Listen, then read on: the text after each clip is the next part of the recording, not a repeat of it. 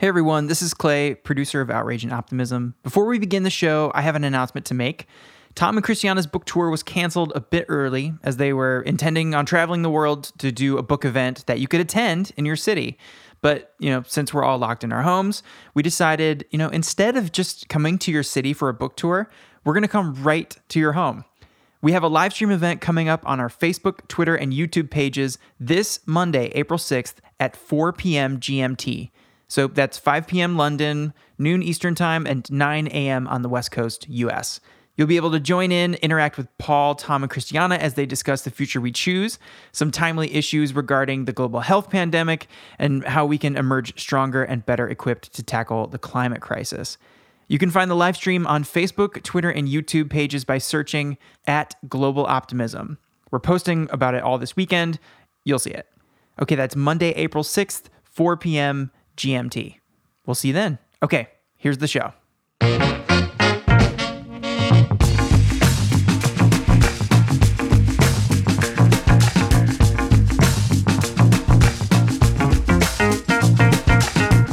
Hello, and welcome to Outrage and Optimism. I'm not Tom Rivett-Carnac. I'm Paul Dickinson. And I'm Christiana Figueres. And this week, we continue with these podcasts whose overarching theme is how do we emerge from this health crisis in a better way? And in addition, we have an interview with Fatih Birol, who is the head of the International Energy Agency, and he shares his thoughts about the future. So it should be an exciting episode.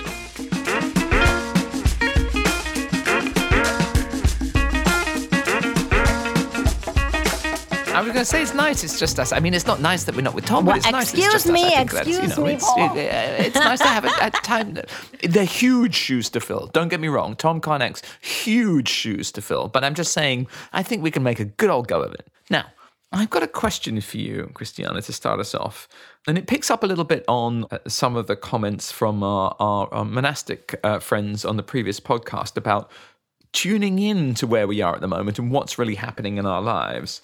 I think that the days that I've been living for the last 55 years or whatever have been kind of accidental. They've been kind of happening to me. There's just this, the complexity of life, it rolls on. And what I'm experiencing now, and what I think millions of us are, maybe billions of us are, is that our days are very, very deliberate.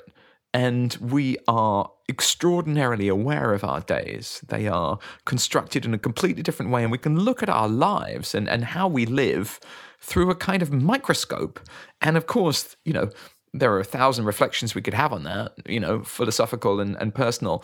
But how might it change the way we think about how we live and maybe our relationship with the commercial world?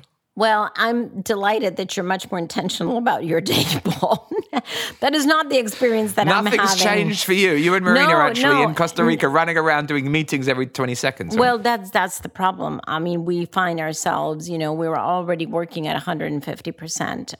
And now we find ourselves just like Tom also expressed the other day, just running from one Zoom call to the other. And a friend of mine said on Monday, I'm about to throw Zoom into the ocean. And that is true, despite the fact that Zoom as a company now is much higher valued on the stock market than most airlines. But let me see if I can answer your question in a different way. And I wonder about the stickiness of some of our changes, behavioral changes that we're having. Some of them actually could be quite helpful in terms of quality of personal life.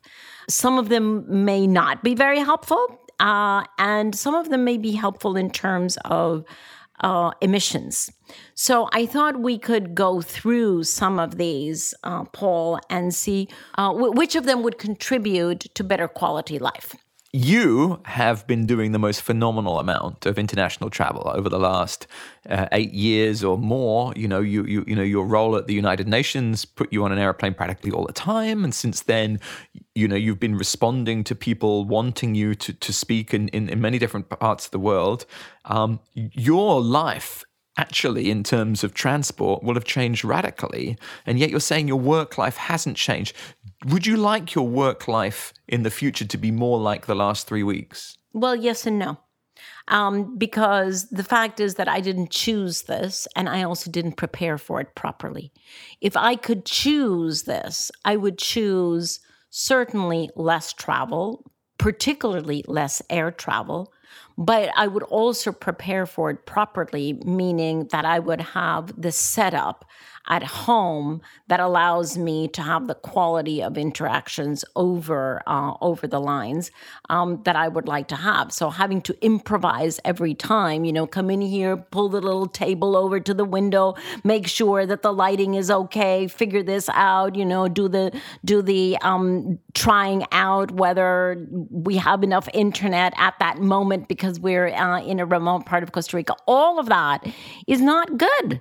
Because if, there's a lot that we are just improvising and it's a good thing that we're all improvising, but I don't know how many, kitchens and how many bedrooms I have seen on Zoom over the past week. That's not the way we want to work. People are really doing the best that we all can, but we didn't prepare for this. So yes, less travel is good. Yes, and I'm sure you're going to go into your video conferencing cascade. Please, and indulge us with that. But if we have much better video conferencing possibilities, especially for large groups, that would be incredibly helpful. But we have to do this in a planned, premeditated, well-equipped way. Yeah, no, I'm okay. So that's my cue. Here we go. Get ready, everybody. We're now going to go into a video conference treatise, chapter 3. Get yourself comfortable. Get a cushion, maybe a cat to stroke. Glass of wine. Hot chocolate, if you prefer. No, over the 24 years that I've been going completely I told you we're going to video- go 24 years of history. Carry on. Or was it 48 years? Anyway, it's a very long time. No, one of the reflections I've had, to your point about the setup, is actually with the early days of air travel. There were lots of reasons why it wasn't until about 1960, 1970 that the kind of jet set started. Obviously, jet airplanes went a lot faster than propeller planes, and the costs really fell. But also one of the things that I can remember from childhood is that air travel was pretty dangerous right the way through the 30s and the 40s and the 50s and the 60s. Lots of famous people. Buddy Holly, the famous pop star, died in an air crash. Lots of people died in air crashes. That doesn't happen anymore. And it doesn't happen anymore, because our technology got better and better and better because we applied lots of resources to it. But frankly, when you're somewhere in Costa Rica with not very good bandwidth because you hadn't planned to be having a meeting at that time, that's because we've not built that infrastructure up yet. So I'm, number one, just going to make a big, bold claim that we want to, lay fiber optic cable around the world.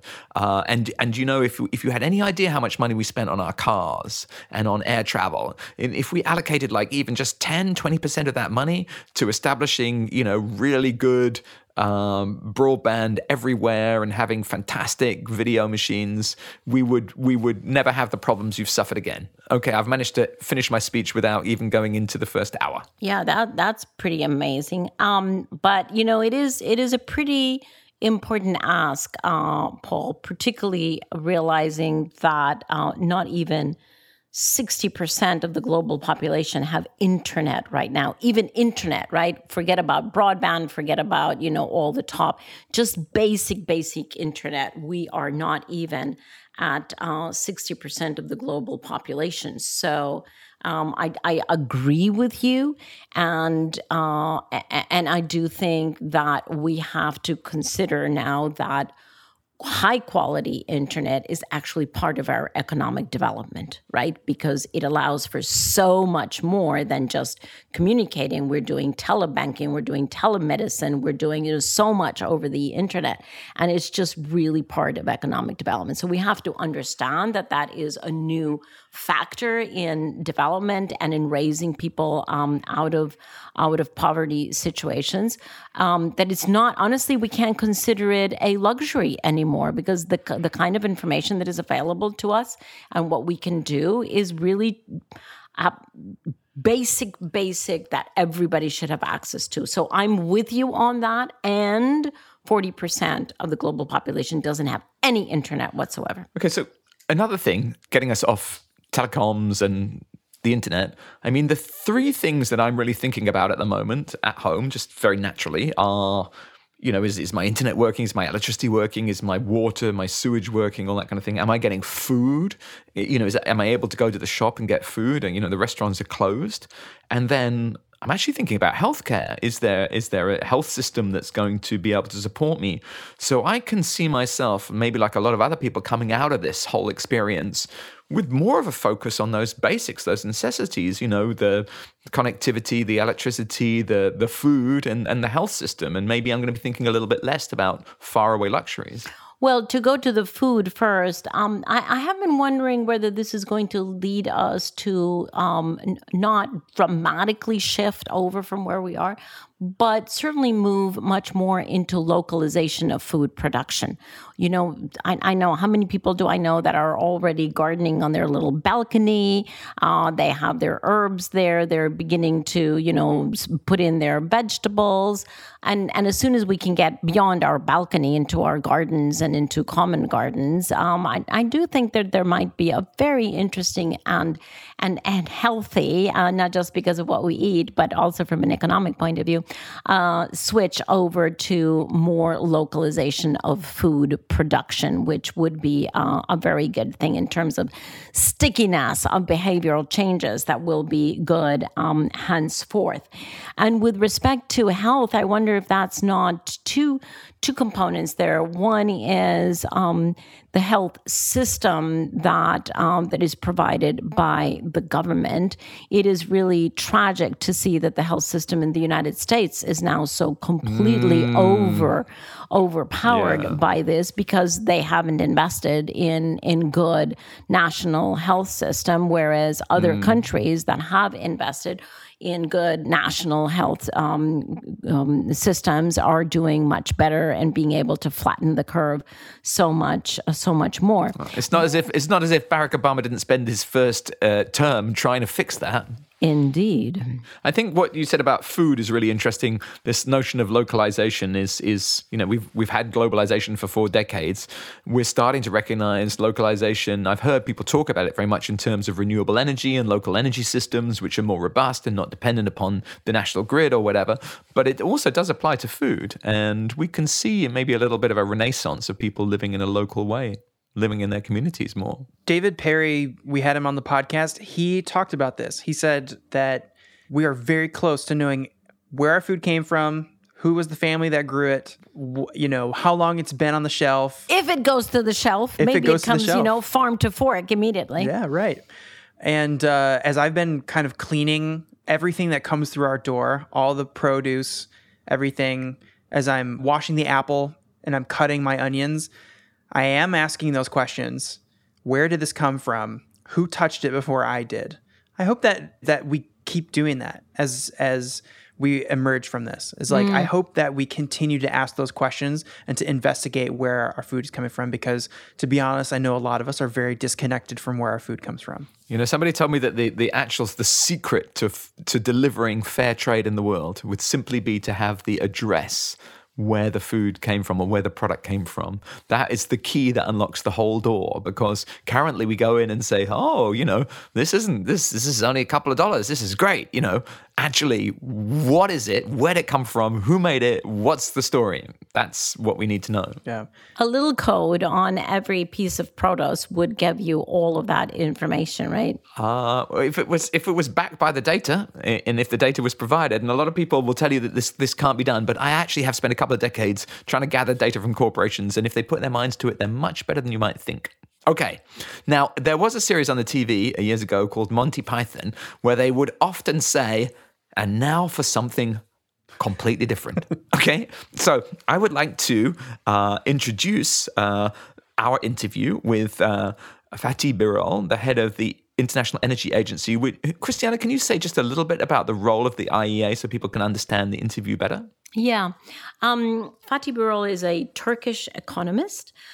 He's worked at the IAA for I can't even remember how long, a long time, and I knew him before he was made head of the agency.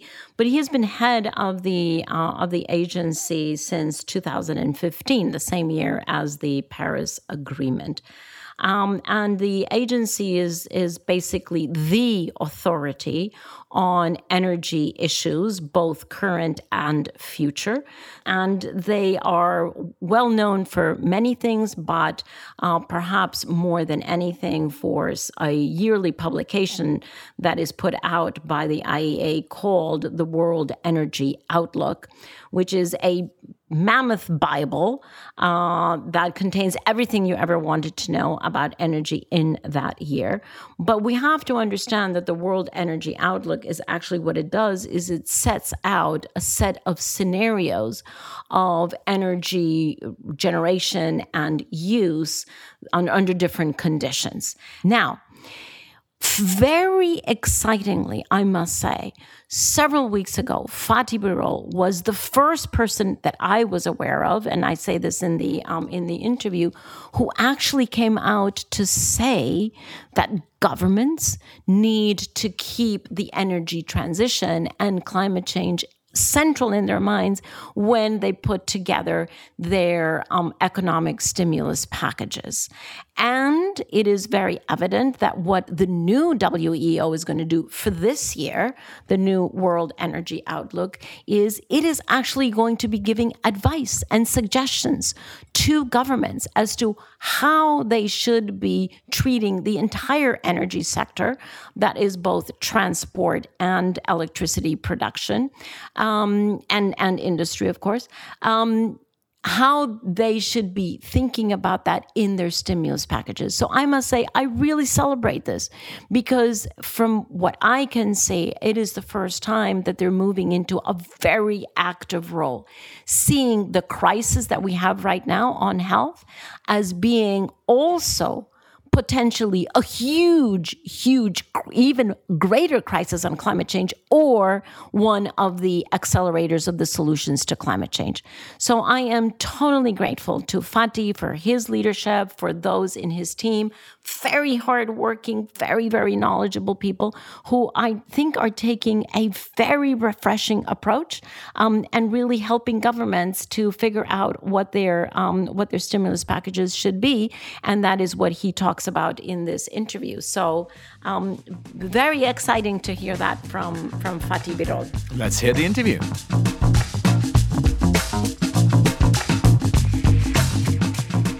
Dr. Fatih Birol, thank you very much for taking some Zoom time in a very, very crazy Zoom day. Every day is just filled with Zoom meetings. Thank you very much for taking some time today to come on our podcast, Outrage and Optimism. We are all homebound because of the COVID-19 pandemic. And as we all know, this is causing a huge financial crisis that many authorities are already beginning to call a recession. I was quite taken, Fatih, that you were, as far as I could see, you were the first person that came out with a warning call, a clarion call to governments, that as they begin to consider, of course, they're all right now into emergency measures and emergency funds for health purposes. But once that is over and once they begin to emerge of that, they will also have to figure out stimulus packages that go beyond the health purposes, actually into the economic recovery purposes. And you were the first one who came out with a clarion call to say governments need to understand that those stimulus packages cannot throw us back into a high carbon intensive economy, but rather should accelerate us into a lower carbon economy. So I just wanted to, first of all, just give you the opportunity to share with our listeners your call that came so early. Why were you so emphatic about it? And just a little bit of a context of what do you mean by that warning? First of all, thank you very much, dear Christiana, for inviting me. And thank you very much for all the work you have done in the past and you are doing now. We may have, all of us have differences in views here and there, but I hope we are all working for a better future for all of us. So thank you very much for hosting me. And you are right. I was one of the first, if not the first, vocal voice here. Why? Very simple. When we look at the situation now, I see the governments have three consecutive challenges or tasks, if I may say so. The first one is the fighting against this epidemic, the health challenge. Second is the two governments need to create firewalls around our economies. People are losing jobs. Small businesses are losing their clients. Many banks are going to be destabilized. So the first aid to economy. But after that, since we are seeing a major economic meltdown, governments are preparing stimulus packages. This is at the $1 trillion level in many of the countries around the world. And those stimulus packages may well be once in a generation in scale. And how those stimulus packages are designed will give a shape to the future of our economy worldwide in the many years to come. Let's remember the 2008-2009 financial crisis. And as you know, Christian, I am more of a man of numbers. When I look at the numbers, we have seen after that a big rebound of the economy and rebound of the CO2 emissions after the 2008-2009 financial crisis.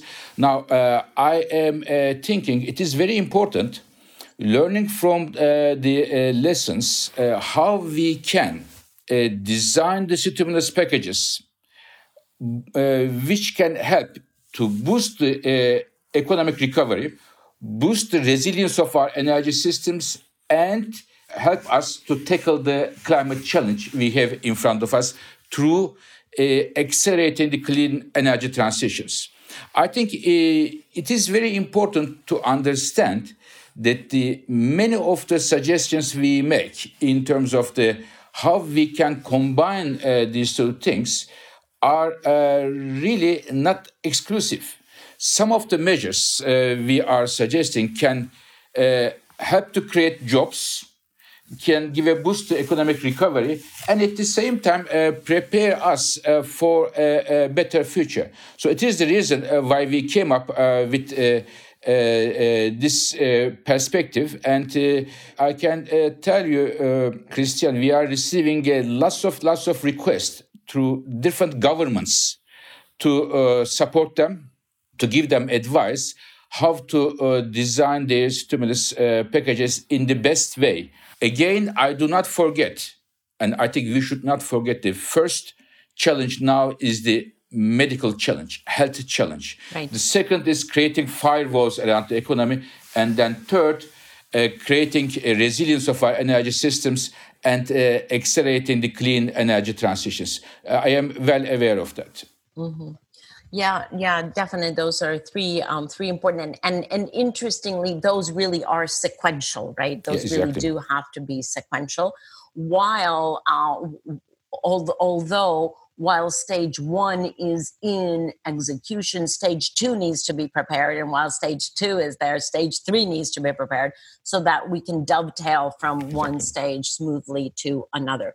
Fadi, would be really interested in knowing your sense of two things. A, is there a timeline for those three? Is there a global timeline, or is that very country specific? Particularly given the fact that the health crisis has not really hit, or certainly not peaked, in many countries. And I would also be interested in understanding from you, how does the experience, is that experience applicable for those other countries that are slightly behind the health crisis? Or is everything very, very specific to each country and each economy? I think, first of all, learning from experiences is extremely important here. And if I start from the health part, I am not sure that we, as the world citizens or the governments around the world, give a good test. We have not learned from the experience of each other. We are, in some parts of the world, we are making the similar mistakes that the others did. And now, when I look at the world, after China, Europe, and United States and Canada are moving all in the right direction, but my main worry is still Middle East and Africa are not at that stage. And especially in Africa, the financial resources of those countries, if you look at this, if you look at the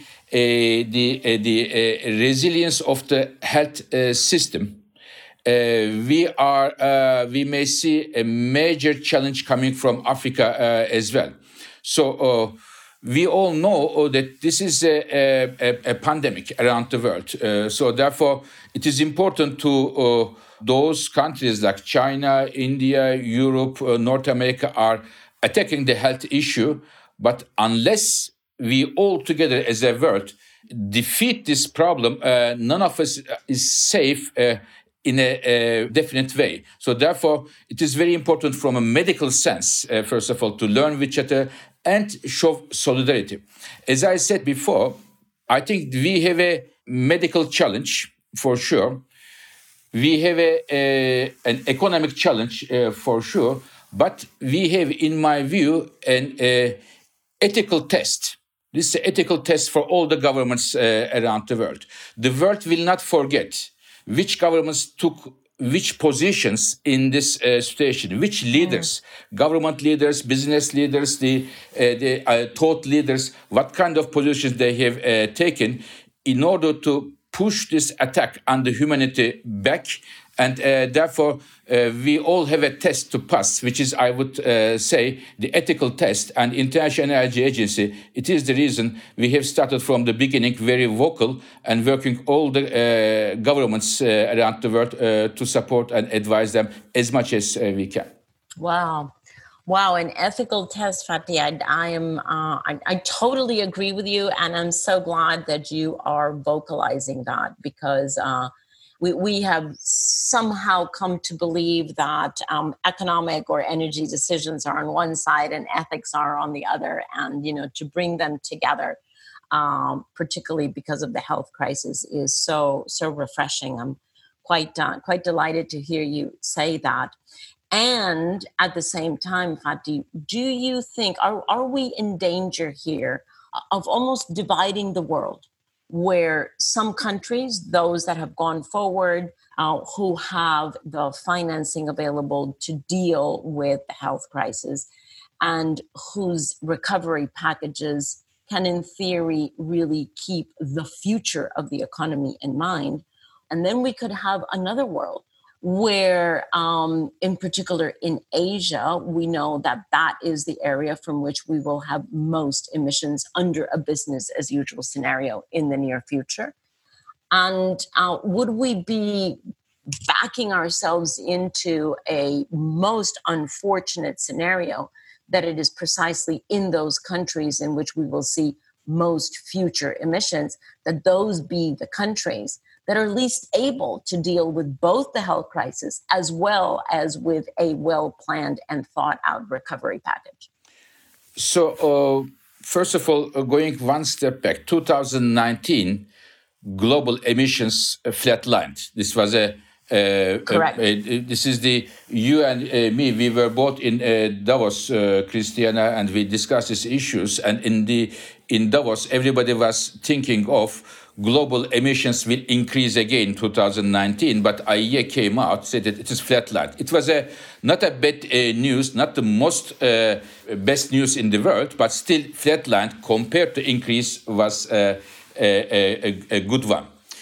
And then this year, I expect, we expect as a year, emissions will decline, Go down. drop. Yes. But in my view, it is happening.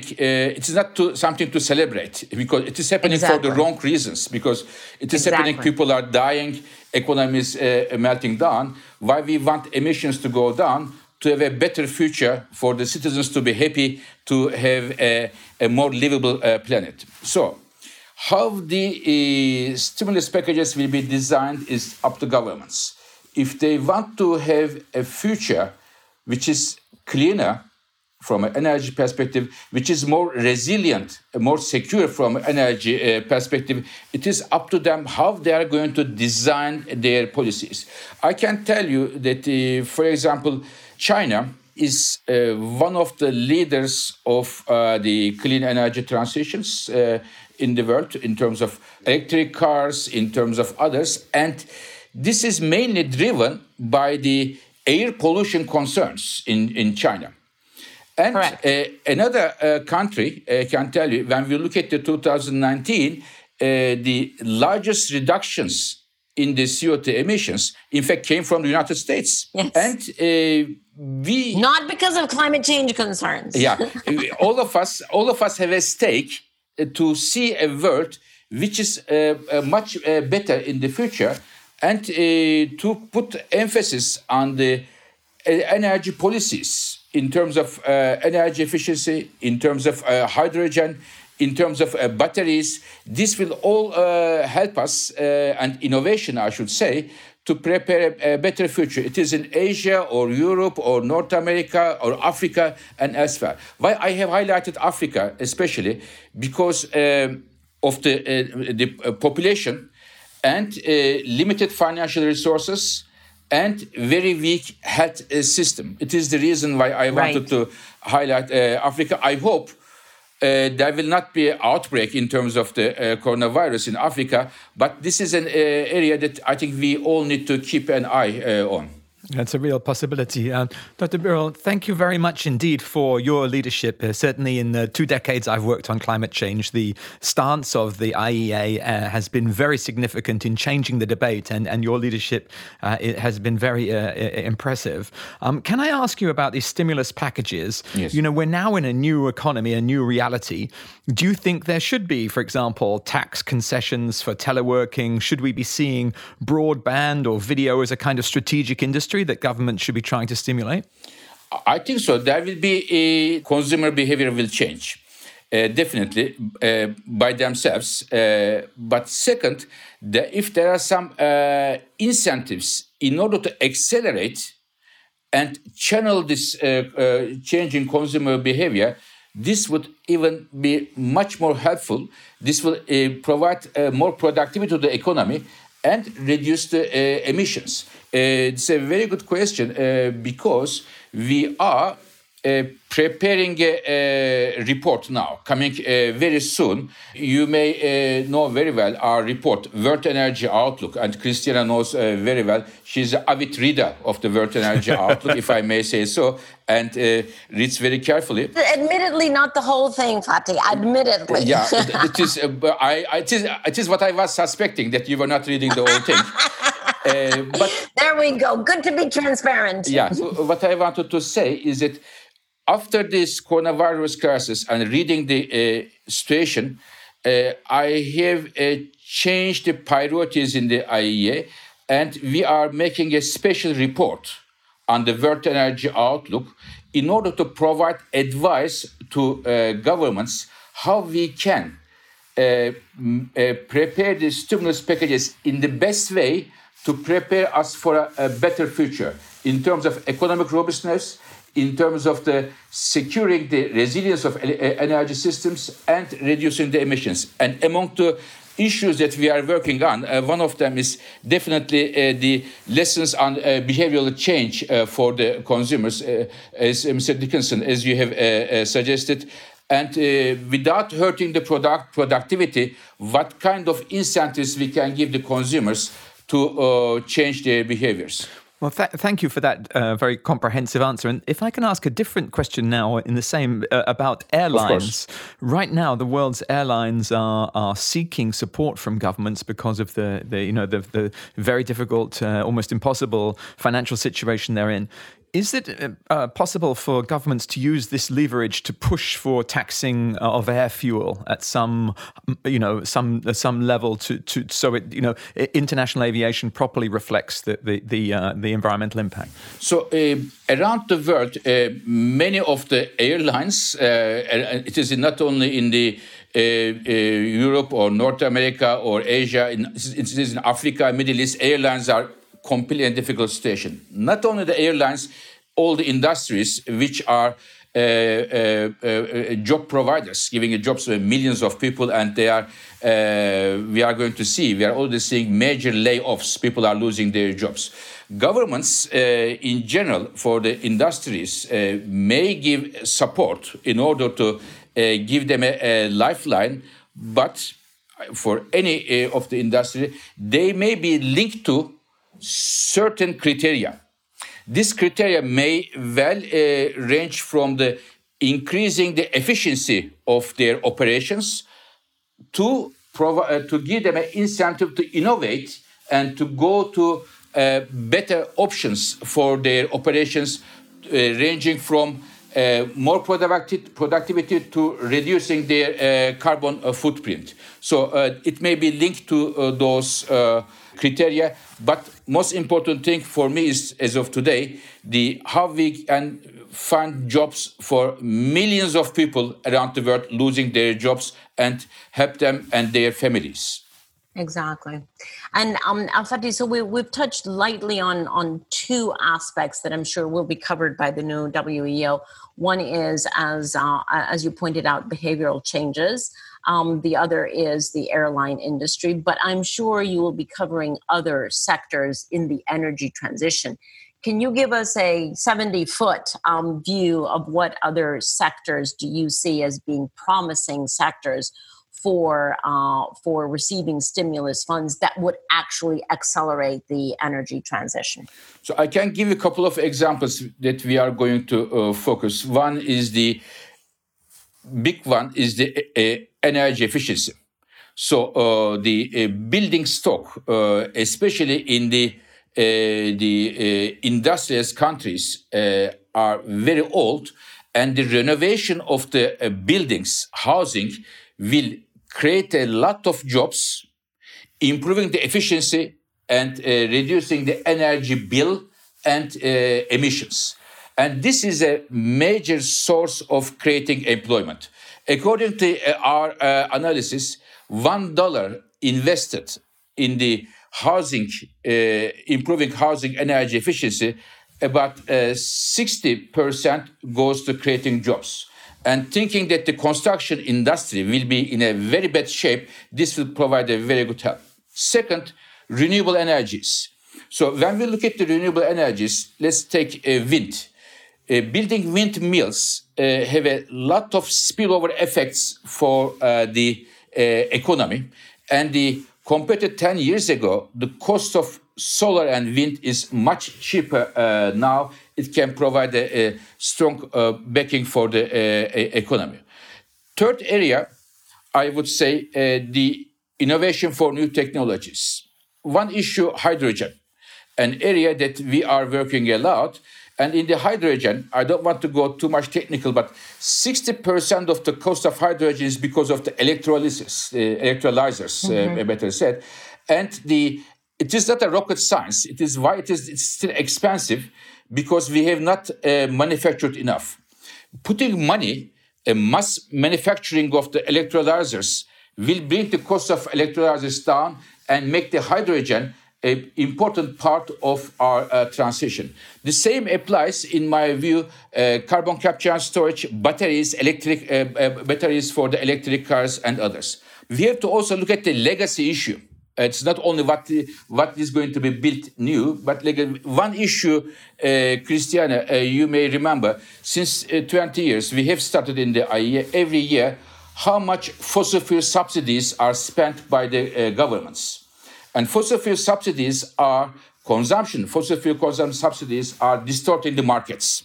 And they are giving wrong signals to the consumers. Today, according to our numbers, there is $400 billion fossil fuel consumption subsidies. And the 40% of it alone is for oil products.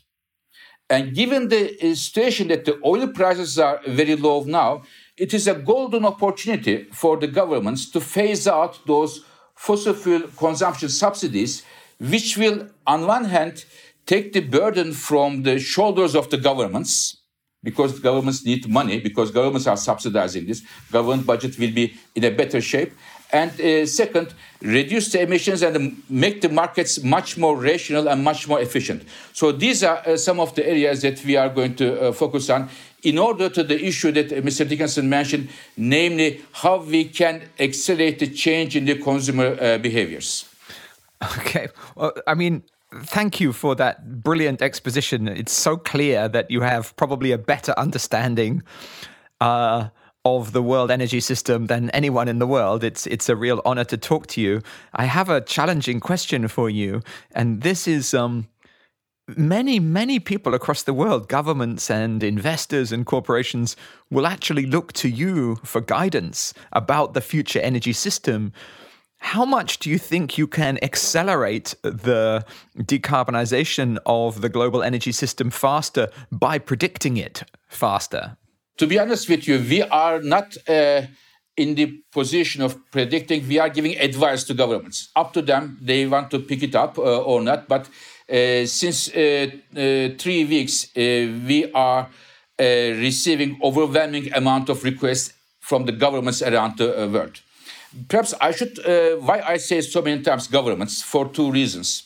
One, it is now everybody looks at the governments, what they are going to do, and the governments are in the driving seat for the time being. Second, coming to our sector, energy sector, in a normal environment, 70% of all energy investments, windmills, refineries, electric cars, are either directly made by governments, those investments, or as a response to government policies, such as feed-in tariffs in renewables. So therefore, government's decision is very important. And International Energy Agency is the global energy authority, working with all the governments around the world. We have a huge responsibility. And we are, to be honest with you, Mr. Dickinson, since 3 weeks, we are 320 experts, some of the top experts of the world, energy experts, working only on this issue, how we can help the governments, because we know time is of essence. As Christiana just mentioned, we have, of course, the health issue is the primary issue, but we cannot let the others go out of sight, namely how to manage the good stimulus packages, how to make them happen. So we are trying to talk with the governments and advise them. We are working very fast, almost around the clock.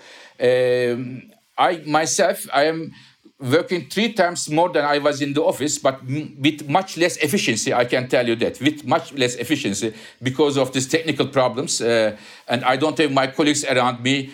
I cannot see their beautiful and smiling faces.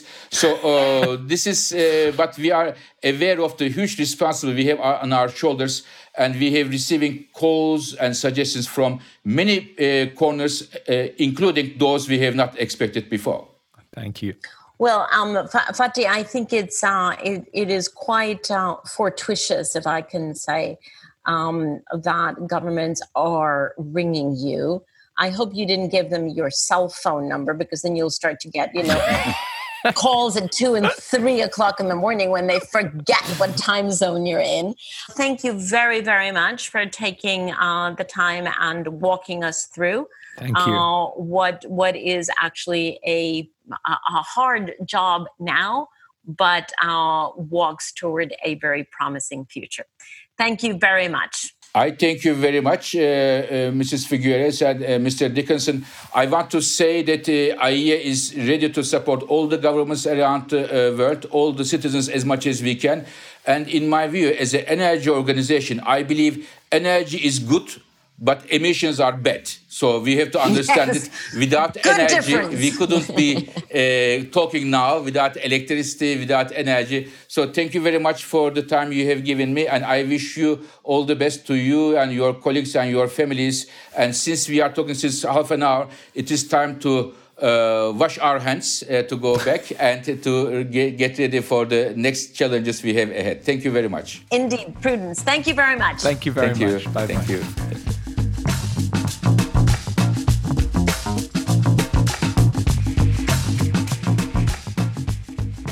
Well, that was an extraordinary interview. What a fascinating person in an extraordinary job with a incredible overview of the problem of climate change in a sense, because it's almost inseparable from energy. But I noticed he used that word ethics during the interview. And Christiana, what was your interpretation of why he was using that word? And what did he really mean? Well, I was delighted that he moved into that space, because usually you think of economists as being out there, only in the numbers space. And you think of people who are more sort of in the social science and the, let's say, the community strength or the spiritual or the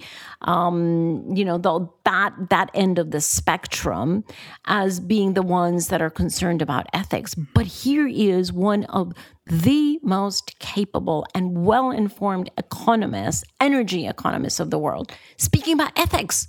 How fantastic is that? How fantastic is that? And I was just really taken by that, because we are holding the pen and writing the future of our planet right now. We are writing the future.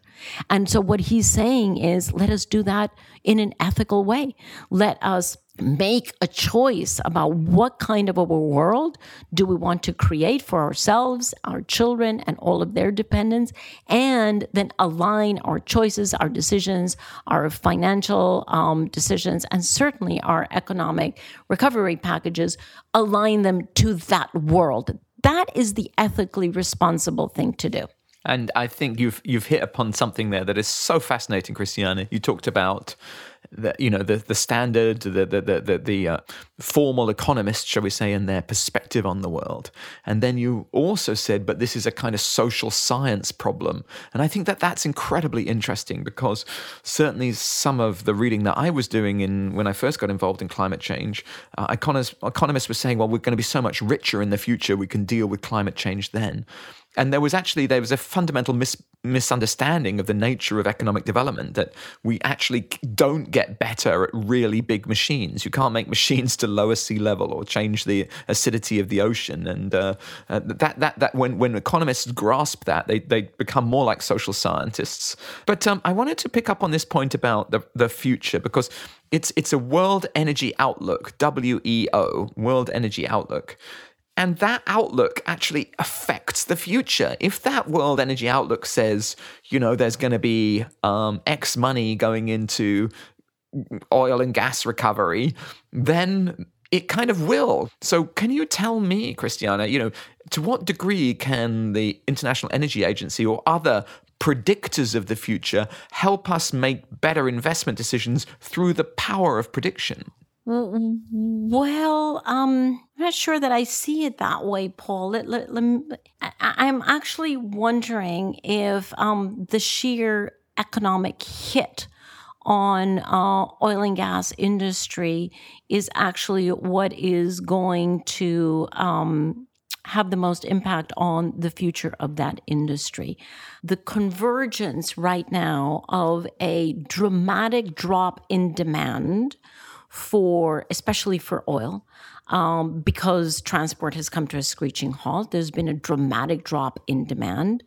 But that has come at the same time as a drop in the price of oil. So, even with or without ethics, right? With or without, it's very possible that some of the existing production simply will also come to a screeching halt, because it is now, not covering its own costs. And how the oil and gas industry is going to recover from something like that, it is very unusual for them to be hit with two crises like this at the same time. And then we also have to, as you say, look at investments, right? Where are they going to get the cahoon? Which financial institutions are going to give them capital now, and at what cost of capital to make any new investments when both demand for as well as the price of production have actually tanked? It's very difficult for them to do that now. So that explains a lot, about how the oil and gas companies are performing in response to this challenge. But what about the oil-producing countries, Christiana? How is this, going to affect them? Yeah, we've been talking about oil and gas companies as though they were all, privately owned. And oil and gas companies actually belong into two big buckets: the nationally owned oil and gas companies and the privately owned, or the independents. And everything that we have set up until now actually refers much more to the independent and privately owned and traded, publicly traded oil and gas companies. But as we know, we have nationally owned oil and gas companies that are owned by their governments. And the governments and the country's economy depends very heavily in most, if not all of those instances, on the income that they get from the export of oil and gas. So while oil and gas importing countries might, at least during this time of low prices, find that they are benefiting from that, right? Because they need to use less of their very expensive foreign currency to import their fuel, at least for the time being. The oil exporting countries, especially the ones that have national oil and gas companies, are really being hit very, very deeply here. And from a national economy point of view, it's going to be very difficult for them to quickly substitute that income for other alternative income. So in terms of, ethical considerations here, we have to understand that what that actually means, and most of these are developing countries, those countries are going to have a very, very difficult time to buy essential goods and services from the rest of the world if they are not being able to export their main product at the prices that they had counted on. So, very difficult situation again for developing countries. Well, that, I think, brings us on to a point that's come up previously, which is just us hopefully developing more empathy out of this situation so we can better care as an international family of nations for those who are suffering at any particular time. Thank you very much for listening to this, the second week in our series looking at how we can emerge from the global pandemic better equipped to deal with the climate crisis and accelerate the great transition that in some ways has started, not as we expected. And great to be with you this week. Christiana and Tom and I will look forward to being with you next week. But I think for now, it's just time to say goodbye, keep well, keep safe, and speak soon. And we look forward to having Tom again with us next week. Huge shoes to fill. Till next week. Bye-bye. Bye. So there you have it, another episode of Outrage and Optimism. Before I thank everyone, we have an announcement. Tom and Christiana's book tour was canceled a bit early, which is very sad. But we decided instead of just coming to your city for the book tour, we're coming right to your home. We have a live stream event coming up on our Facebook, Twitter, and YouTube pages on Monday, April 6th at 4 p.m. T.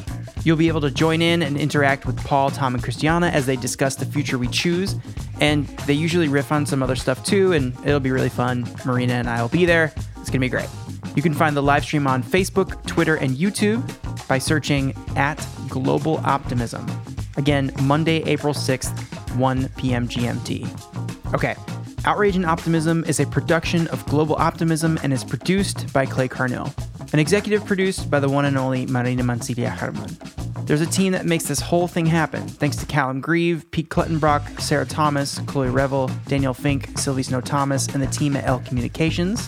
Zoe Cherlak-Antich, Lara Richardson, James Douglas, Caitlin Allen, Sharon Johnson, Nigel Topping, and Michael Northrup.